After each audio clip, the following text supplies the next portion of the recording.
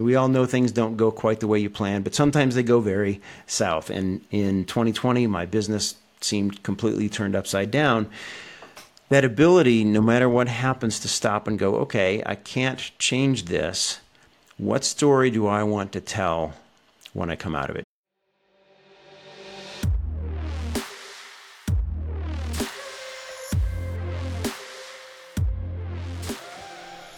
How is it going, ladies and gentlemen? This is Sean Barnes. I want to welcome you back to The Way of the Wolf. Our guest today is a gentleman named David Giltner.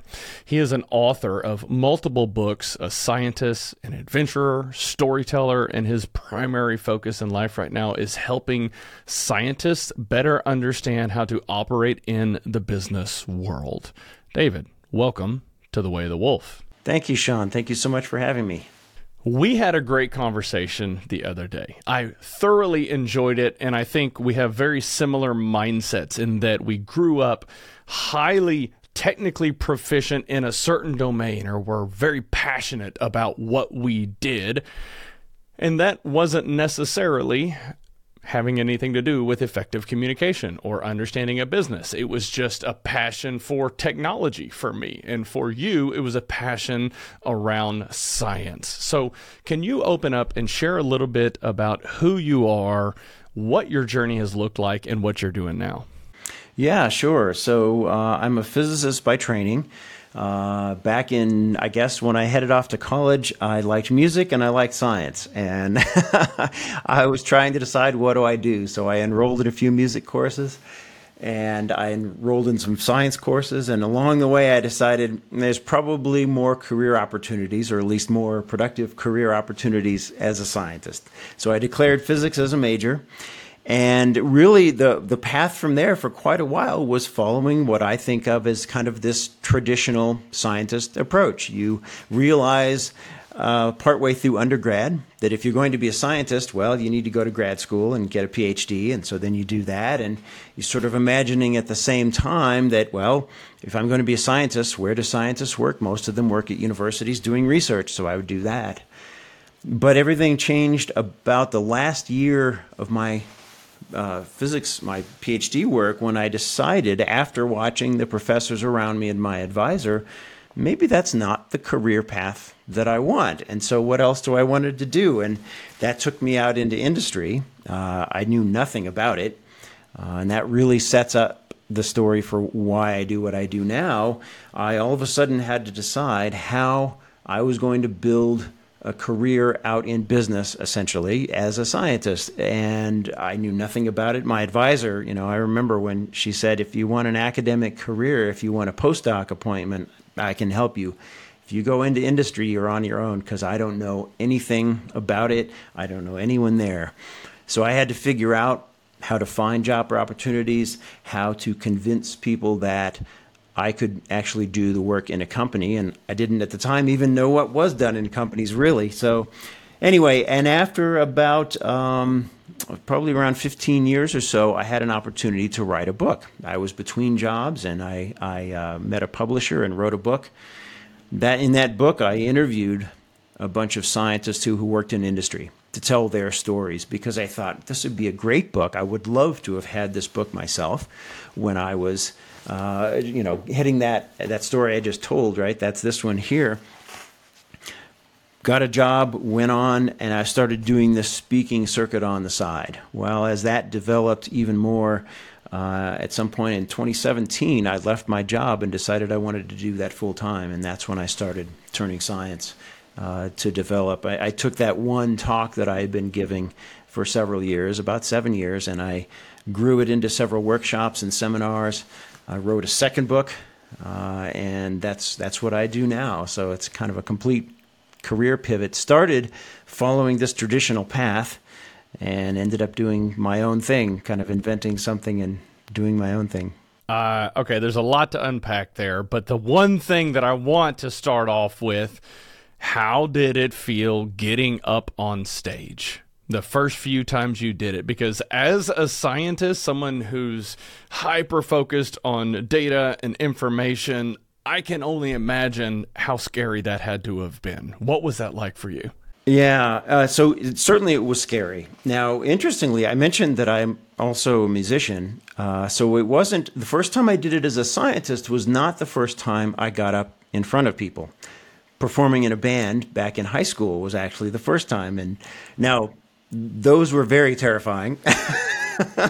And so it's a little hard to say. I think that probably helped the first time I gave a presentation, but certainly that's pretty scary. I mean, that was totally new because now I'm talking about something. I was an undergrad. I was working on my bachelor's, and in the audience are plenty of people who were full professors and knew a lot more about physics than I did. Yeah, so that was pretty tough.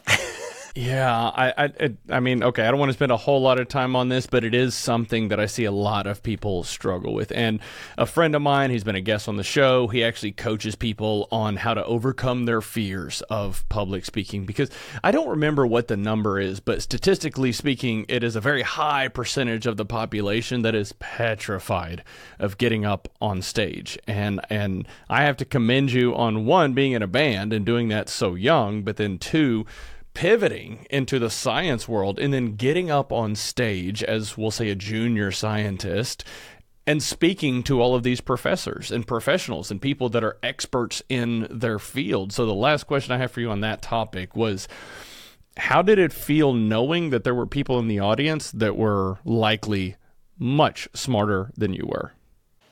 I mean, that is the terrifying part of it, frankly, right? So probably my experience on stage before helped me not be afraid of just the general idea of being up on stage. It was absolutely what you mentioned. It doesn't matter if I'm not afraid to be speaking in front of somebody. If I say something wrong and somebody calls me out on it, you know, no amount of being comfortable with the idea of speaking is going to fix that. So it had to be a blend of preparing and anticipating questions I might get and preparing for that. And part of it is just, I don't know. There's a difference between confidence and courage, right?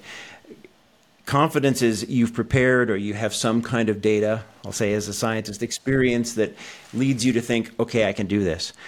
But there's always going to be an element where you simply need courage and say, yep, this could go wrong. And I have to realize ahead of time I'm not going to die.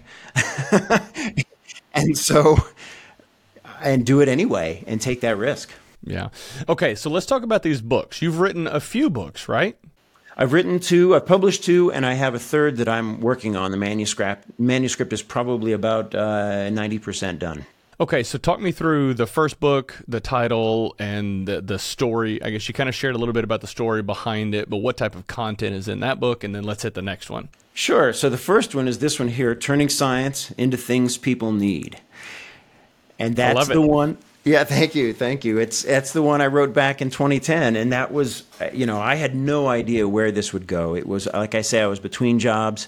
I met this publisher who was helping people do interview books, where you interview a bunch of people who are working in a field or somehow know something about a topic that you are interested in. And this publisher would help you transcribe and edit the interviews and publish them. And I thought, great. At the time, I was looking for a job, and I remembered that whole struggle of being a scientist trying to convince business people that I could help them. And so that's what I did. And so the book itself, the content of the book is almost exclusively these interviews. So I just went out and I did 15, 16 and took the 10 best and put them in here. There's very little of my own content because I hadn't really thought about this at all at the time. And so, but I like that tagline, turning science into things people need, because I think that's what we do in the private sector. And this is one of my themes, that academic research is great, kind of that traditional career that I originally thought I was aimed at. New knowledge is what we create in academic research. That's valuable, but the knowledge itself doesn't do anything. It's only when you bring it out into business and commercialize something, turn it into a solution for people, that's when it really finds its value. And that is turning science into things people need. That's what we do. And by that time, I had spent, close to 15 years doing that. Lasers is my thing. And so I had developed laser products, laser technologies for a variety of things. Yeah, lasers. Yeah. You ever put them on sharks' heads? I have not, no, but but I've gotten a lot of mileage out of that. Yeah, I would imagine so. Like my eyes lit up like a kid Yeah. at Christmas when you said lasers. It's like, Yes, I mean it's great. Years ago, actually, when I was a grad student, a friend of mine was a fifth grade school teacher, and I went and visited his classroom and gave a talk, and it was pretty funny. All of the questions from these fifth graders about lasers. You know, can you blow stuff up, and can you? oh, perfect. Okay, so talk me through your second book. So the second book is a pandemic baby. You know, so in 2017 I started my company. I started traveling. All along the way, I had developed all these different ideas, and especially as I developed these workshops, that's when I really started to get my own ideas. I had met a lot of people who had struggled to make that transition. I talked to a lot of industry managers who struggled with their PhD scientists who came in and continued to behave like they were in academic research. I mean, there's a number of differences. And I just had a lot of different ideas. Well, I travel a lot normally for my business. You know, most of my products are workshops given at either conferences or universities. When the pandemic hit, I was actually in Germany. I had a month of business over there, traveling around, and all of a sudden I had to come home and cancel everything, like most of us, right? And I sat here in my office for a while thinking, you know, all kinds of things I won't say here. But at some point, you know, this is a kind of a resilience thing I guess I've had to learn through my career and life. I decided, all right, I can be mad about this, but that's not going to help anything. What story do I want to tell about this down the road?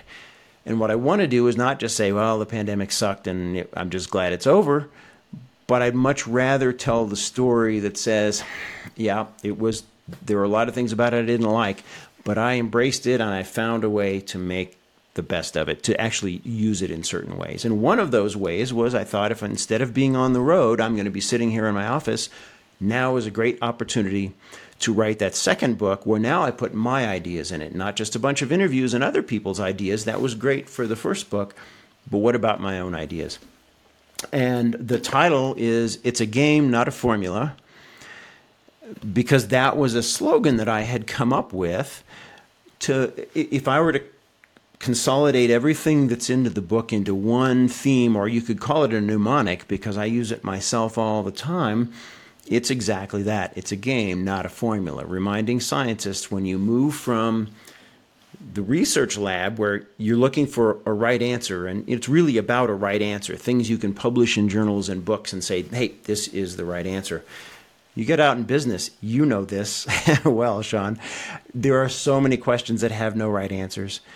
So many times where you have to take an action and you don't know what the outcome is going to be. We're not used to that. We work in the lab and we analyze our results, and by the time we publish, not 100% confident, but very confident we've got the right answer and something we can stand behind. Business is not about that. It's like a game where you have to take chances and you don't know the outcome, and there's no one way to win. There's no single right answer. Knowledge alone isn't good enough. It's a totally different game, and so that's what I put in this.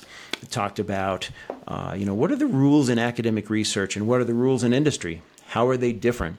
What are the habits? I like to say there's 5 key habits that scientists who are successful in industry learn quickly.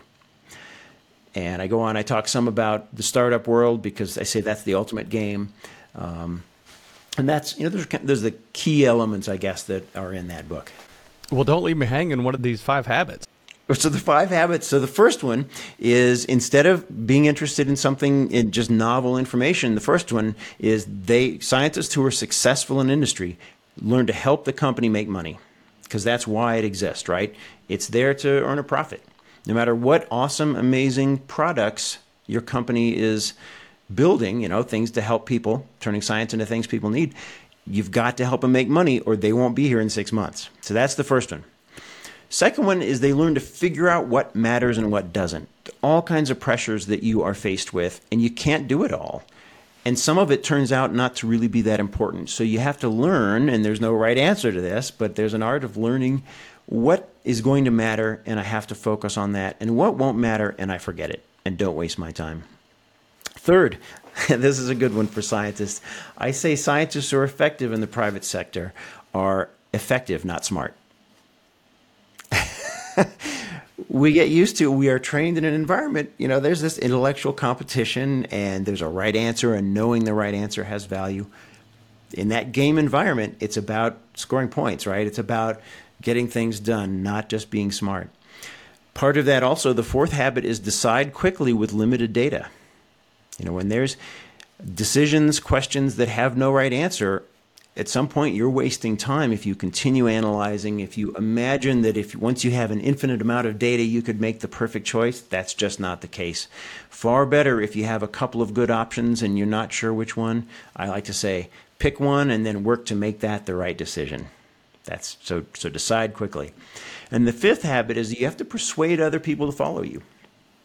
Because when you're in a team environment where a lot of people don't have the same expertise you do, and where there's no right answer in the first place, proof doesn't do it. You persuade people. And we're not used to doing that. We publish a paper, we expect that anyone else can read it, and if we've done it right, agree, oh, yes, you've convinced me. This looks convincing, the data speaks for itself.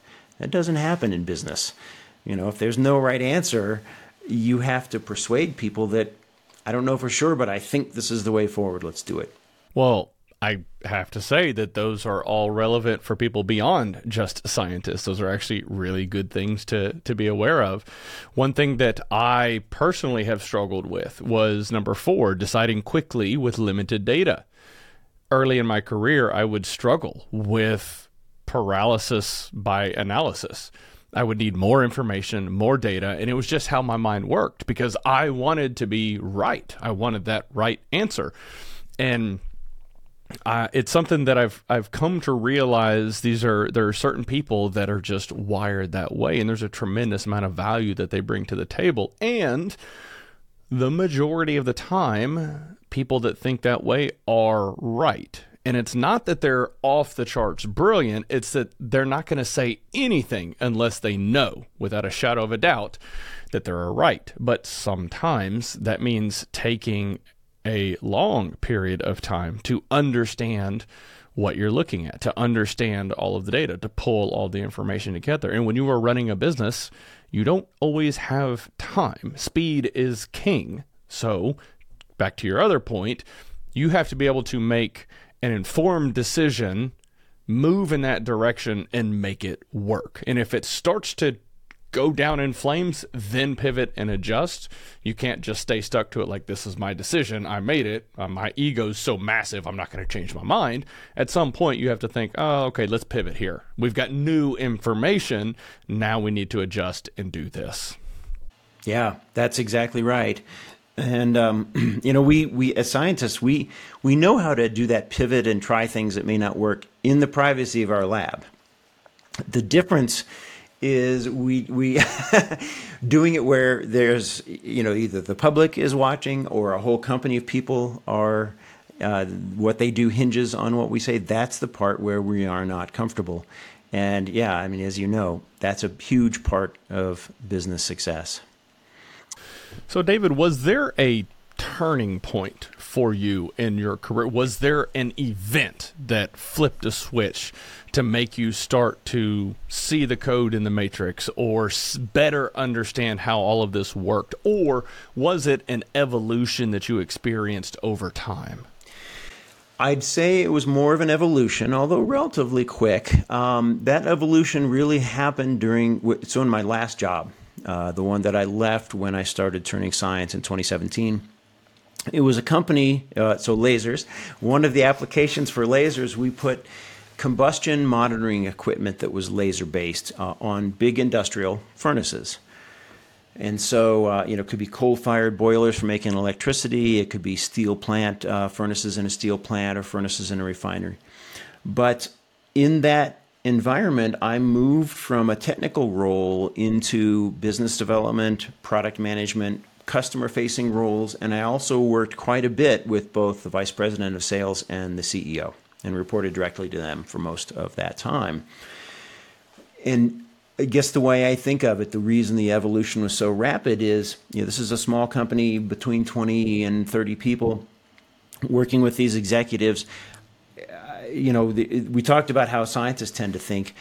Business people, if they're any good, they were groomed in that game kind of approach through their whole career, right? And they're pretty good at it. They understand that you need to decide quickly, that you're not going to have the right answer and you're just wasting time if you keep looking. And so working directly with them and seeing that really helped me see things that I already knew, but kind of that contrast between how you succeed in business and how I had learned to find the right answer as a scientist. And I think that's within the space of a couple of years.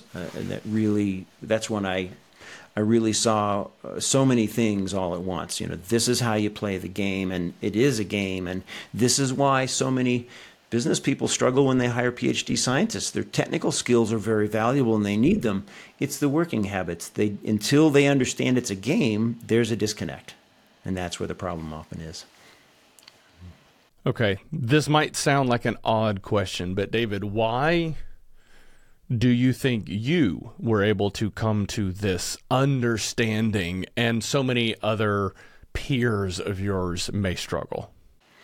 That's a great question. I've wondered that many times. I don't think I have anything special. I don't know. But I have spent a lot of time working with customers. Even though my role for most of my career was technical, pretty early on, I started getting invited to visit customers. Just working with technically complex products, many of the salespeople would invite me along so that I could explain to the customer's engineering team, how things worked. And I guess I tend to be more of a listener in group meetings than a talker, and I just a lot of time to sit and kind of watch what's happening. And I don't know, like I say, until that kind of inflection point that I just described in my last job, I don't think I could have described this to you that clearly, but somehow I was collecting that data and realizing this is a different game, even if I couldn't have used that terminology. Whenever I think about my journey and my background, the majority of my life I've been in IT, very focused on data and information. And I look back 6 years ago when I had the opportunity to start leading human resources and quickly recognized, oh, wow, this is a whole different world, dealing with emotions and people and thought and motivators and things like that. And it took me a little while, I would say probably a year or two, to kind of get my feet under me and start to shift how I was actually viewing all of these people and these situations and things that we were going through.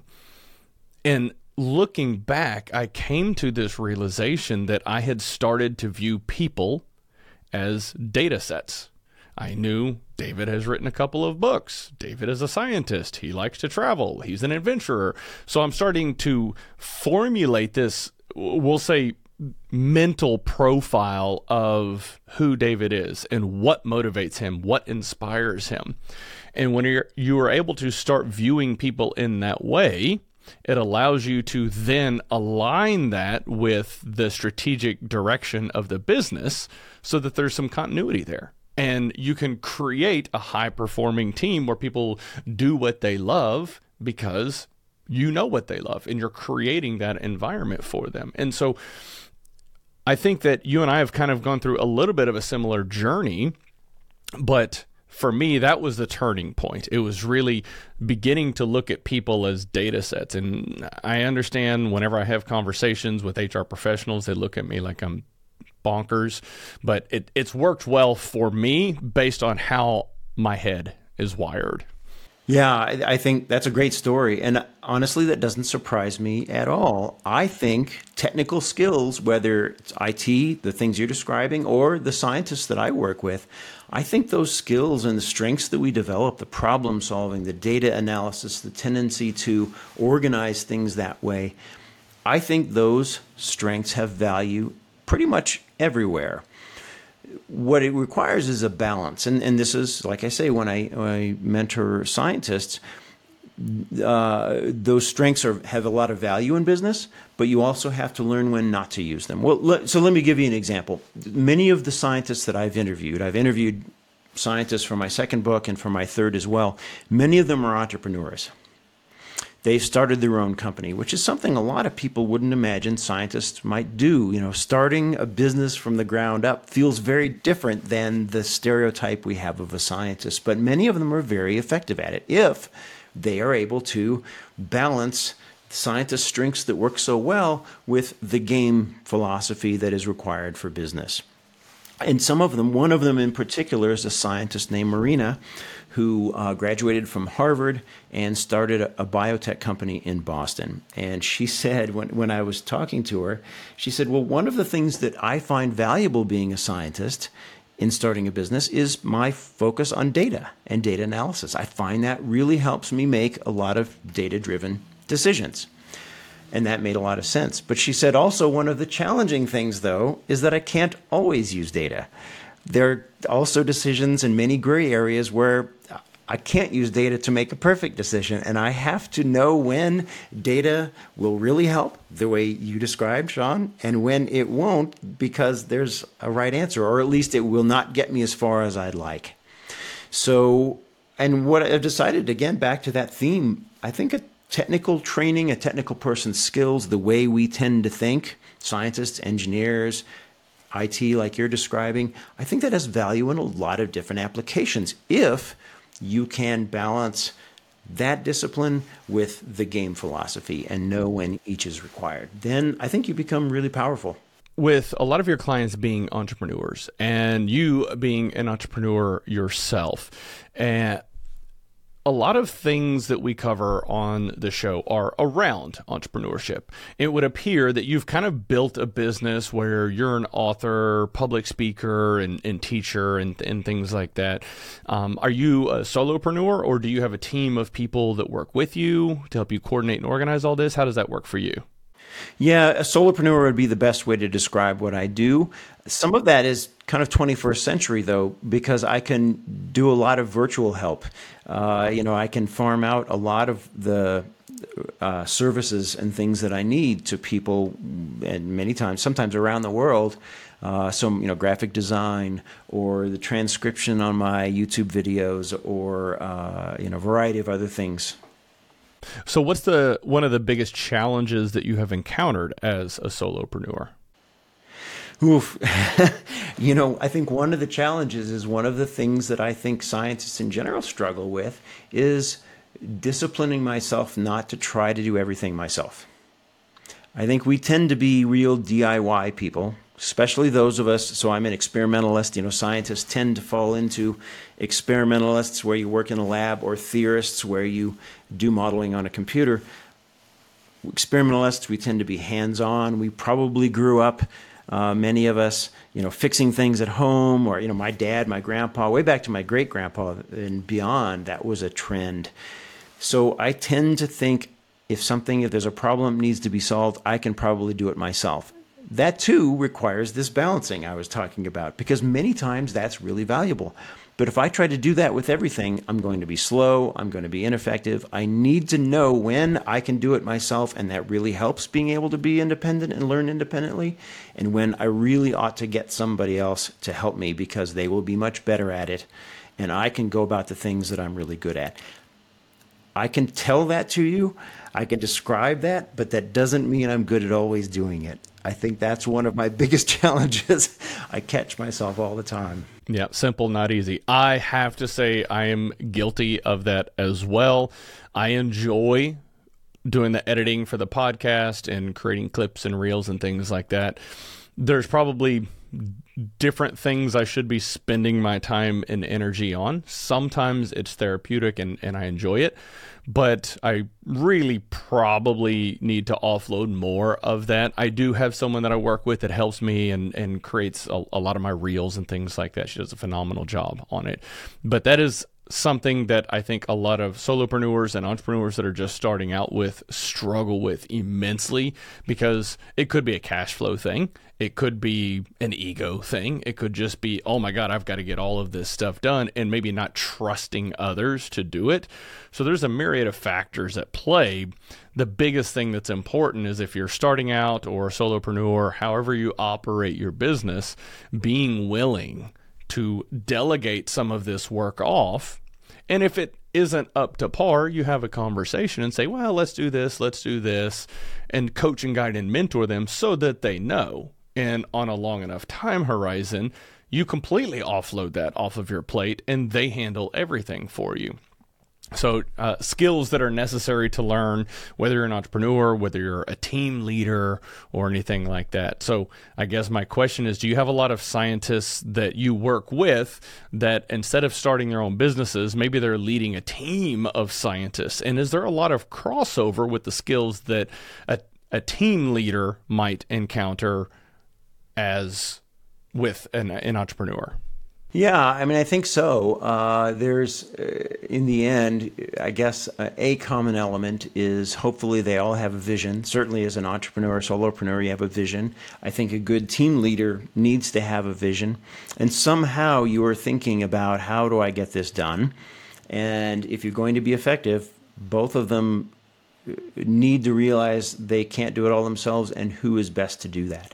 You know, I've spent a fair amount of time leading teams myself in my career before I started my own thing, and that is something that you have to learn, is not just, so what am I thinking? It's not just a matter of you have somebody that has a job, you hired them for this, and they are the best person to do it.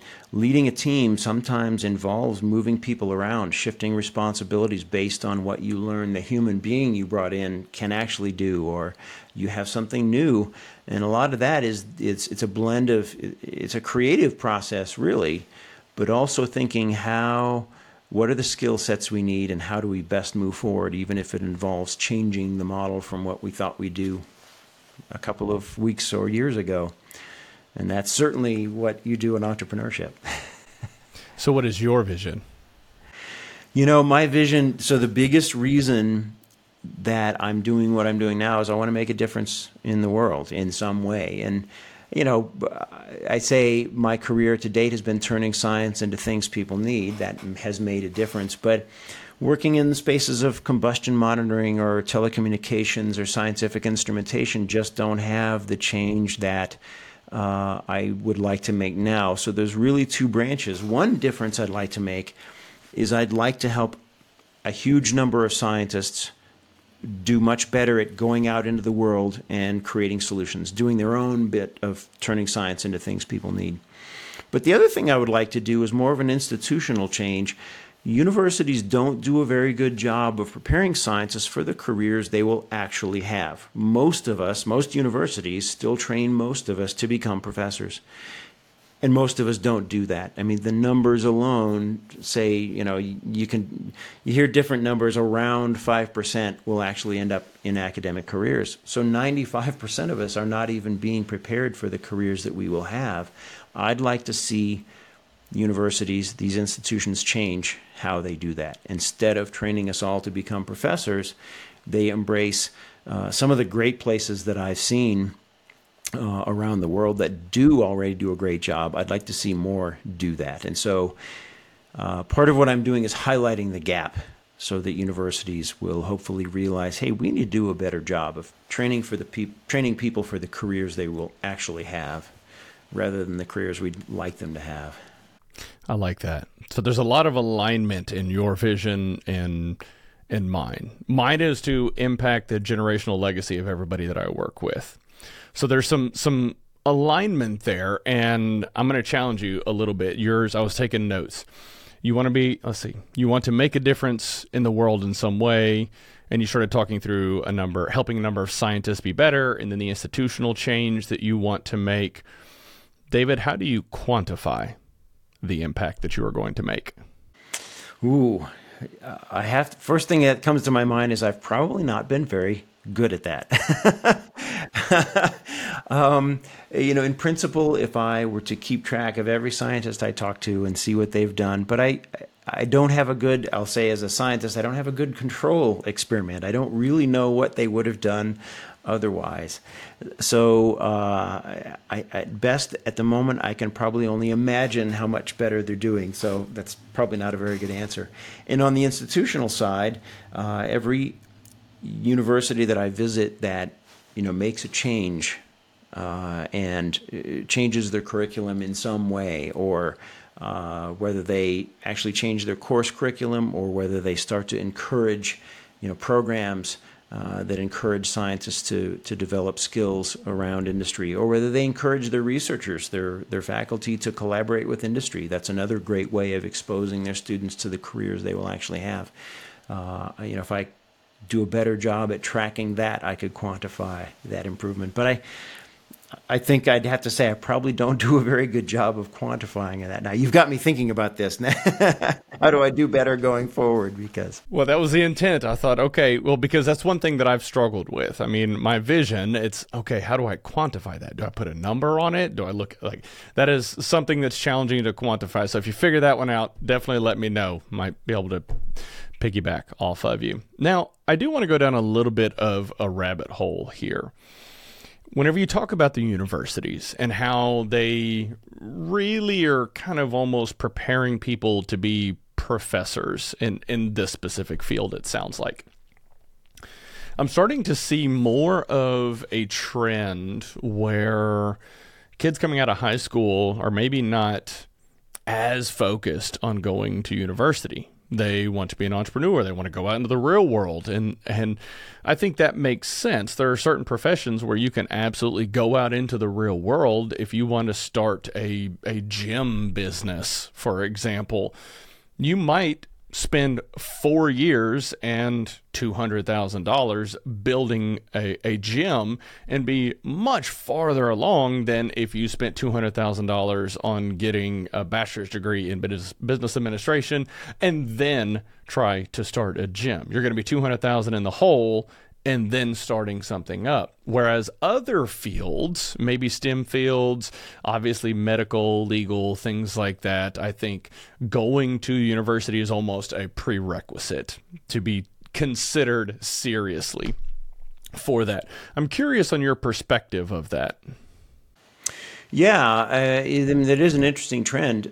Generally, I think that makes a lot of sense, that there are career paths, especially somebody wanting to start their own business, and maybe they don't need a degree. Maybe they are better off getting out and learning the game. So I have an uncle. It was an interesting experience. Not recently, he's older than me, but it speaks to the same idea.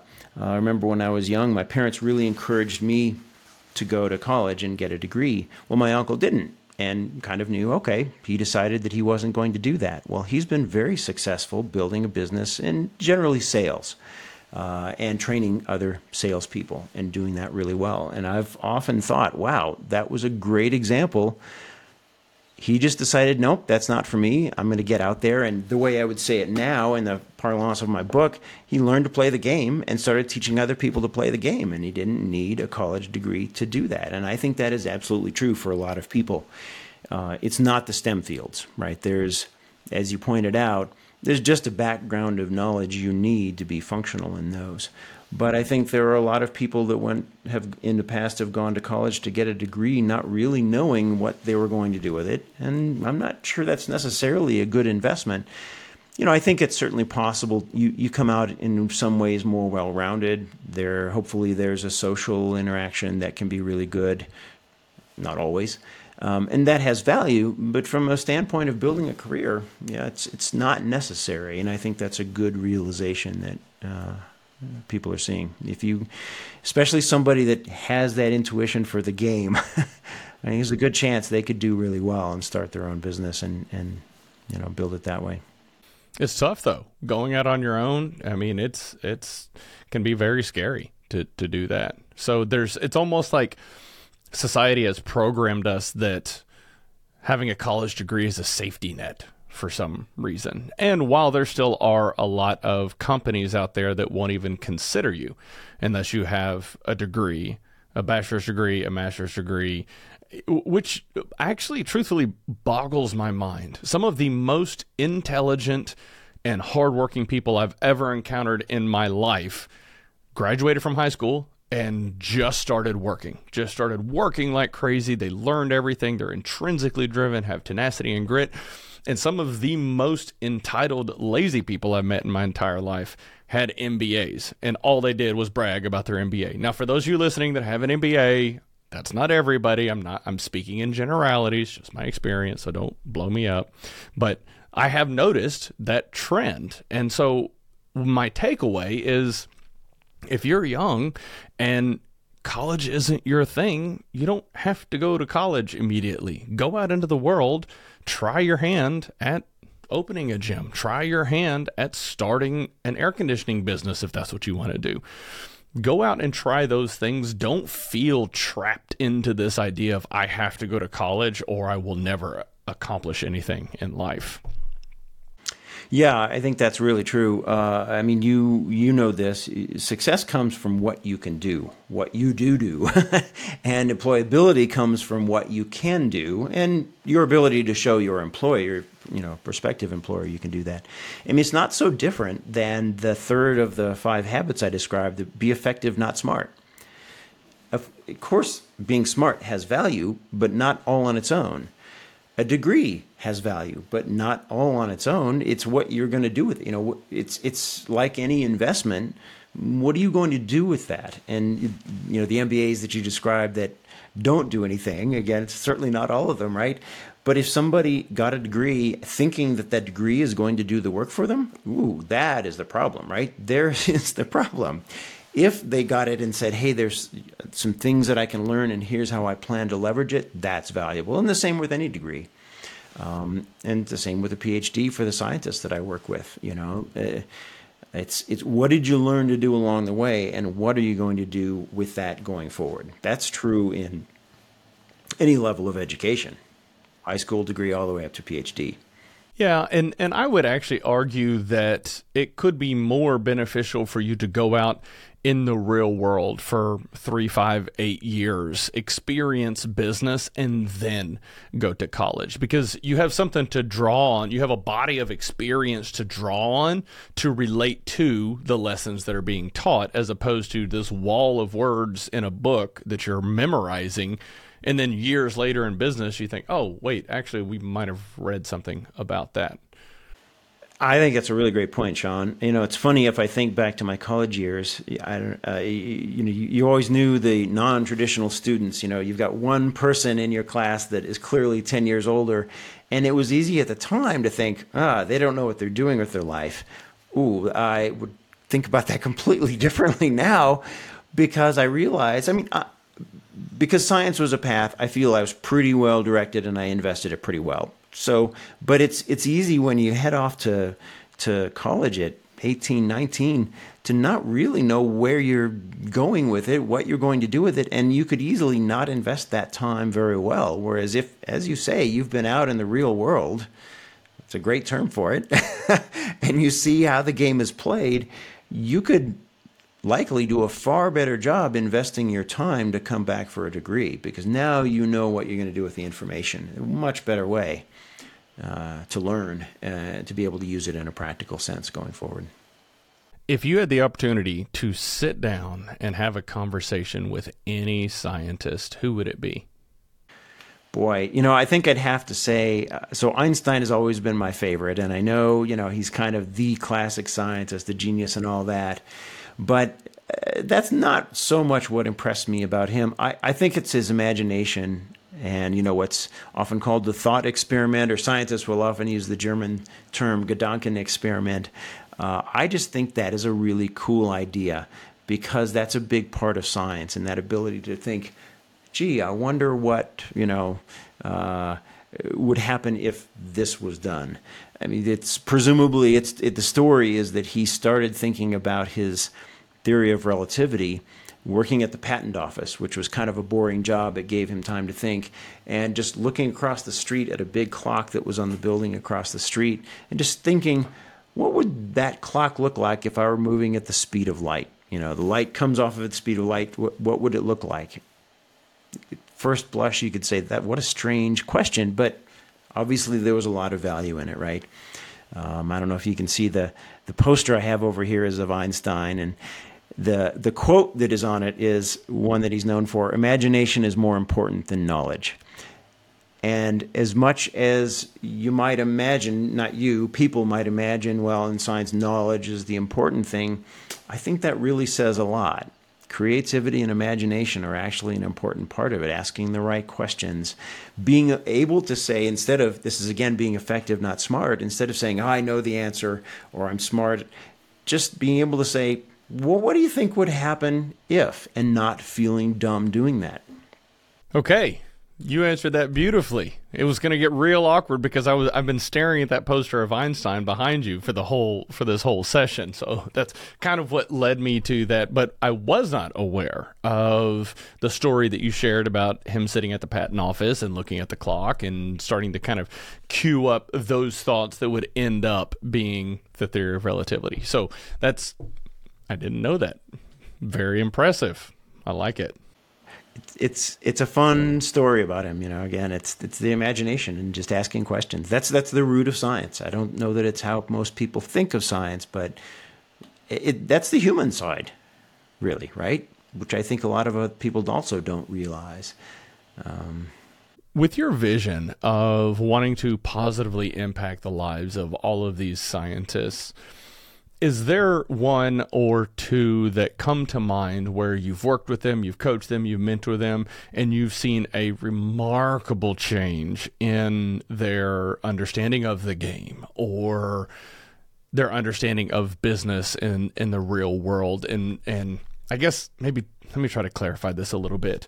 By sharing an example, I've had people that I've worked with in the past that I saw a tremendous amount of potential.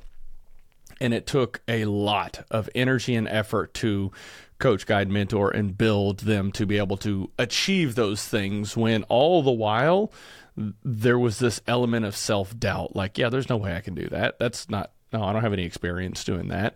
And then the end result ended up being something even far greater than I could have ever imagined. And so, sorry, a very long-winded way of saying, have you encountered or had experiences with people that you've worked with like that?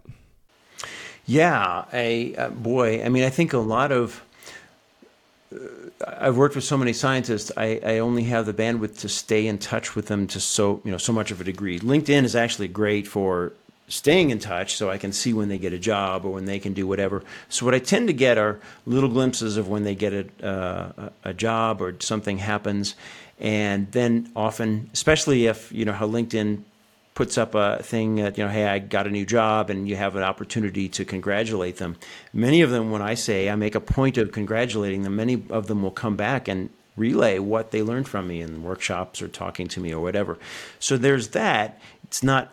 Everyone is not a huge victory, but a lot of little victories. But then there are some that I have stayed friends with. One I think of, his name is Matt. He actually invited me to give a seminar at Southampton in the UK really early, before I actually started turning science. In the last year before I did that, when I was starting to experiment with new ideas, it was kind of the groundwork, I guess. If you'd asked me, I wouldn't have said, I'm preparing to start a company. I was simply thinking there's a need here, and I think I can do more to address it. He worked with me to try some new things in the time I was there. And I said, instead of just giving a 1-hour talk, can we try some other things, a few workshop ideas? And so I stayed in touch with him. He's he lives in Montreal now. He does a lot working with the public, and it's been really interesting to see how he has leveraged those skills and learned to play the game, when going right into something that wasn't really a lab job. So yeah, I mean, those are very rewarding stories and experiences, and they feed, especially on the tough days when something isn't going the way I'd hope, and to remember, okay, I'm making a difference. I may not have it well quantified, as we discussed before, but individual stories like that make me think, yep, that's what I'm trying to do, and this is why it matters. It's good to have that feedback loop. No matter how long or short the loop is, having that feedback loop, it kind of helps verify or validate that you're moving in the right direction, you're doing the right thing.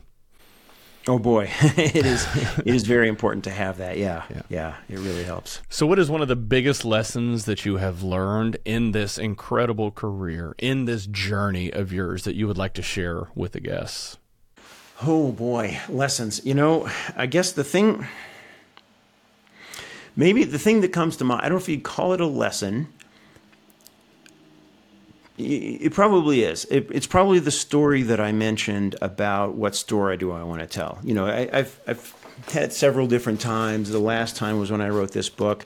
Something went badly, the way I had not planned. I'm a planner, and we all know things don't go quite the way you plan, but sometimes they go very south. And in 2020, my business seemed completely turned upside down.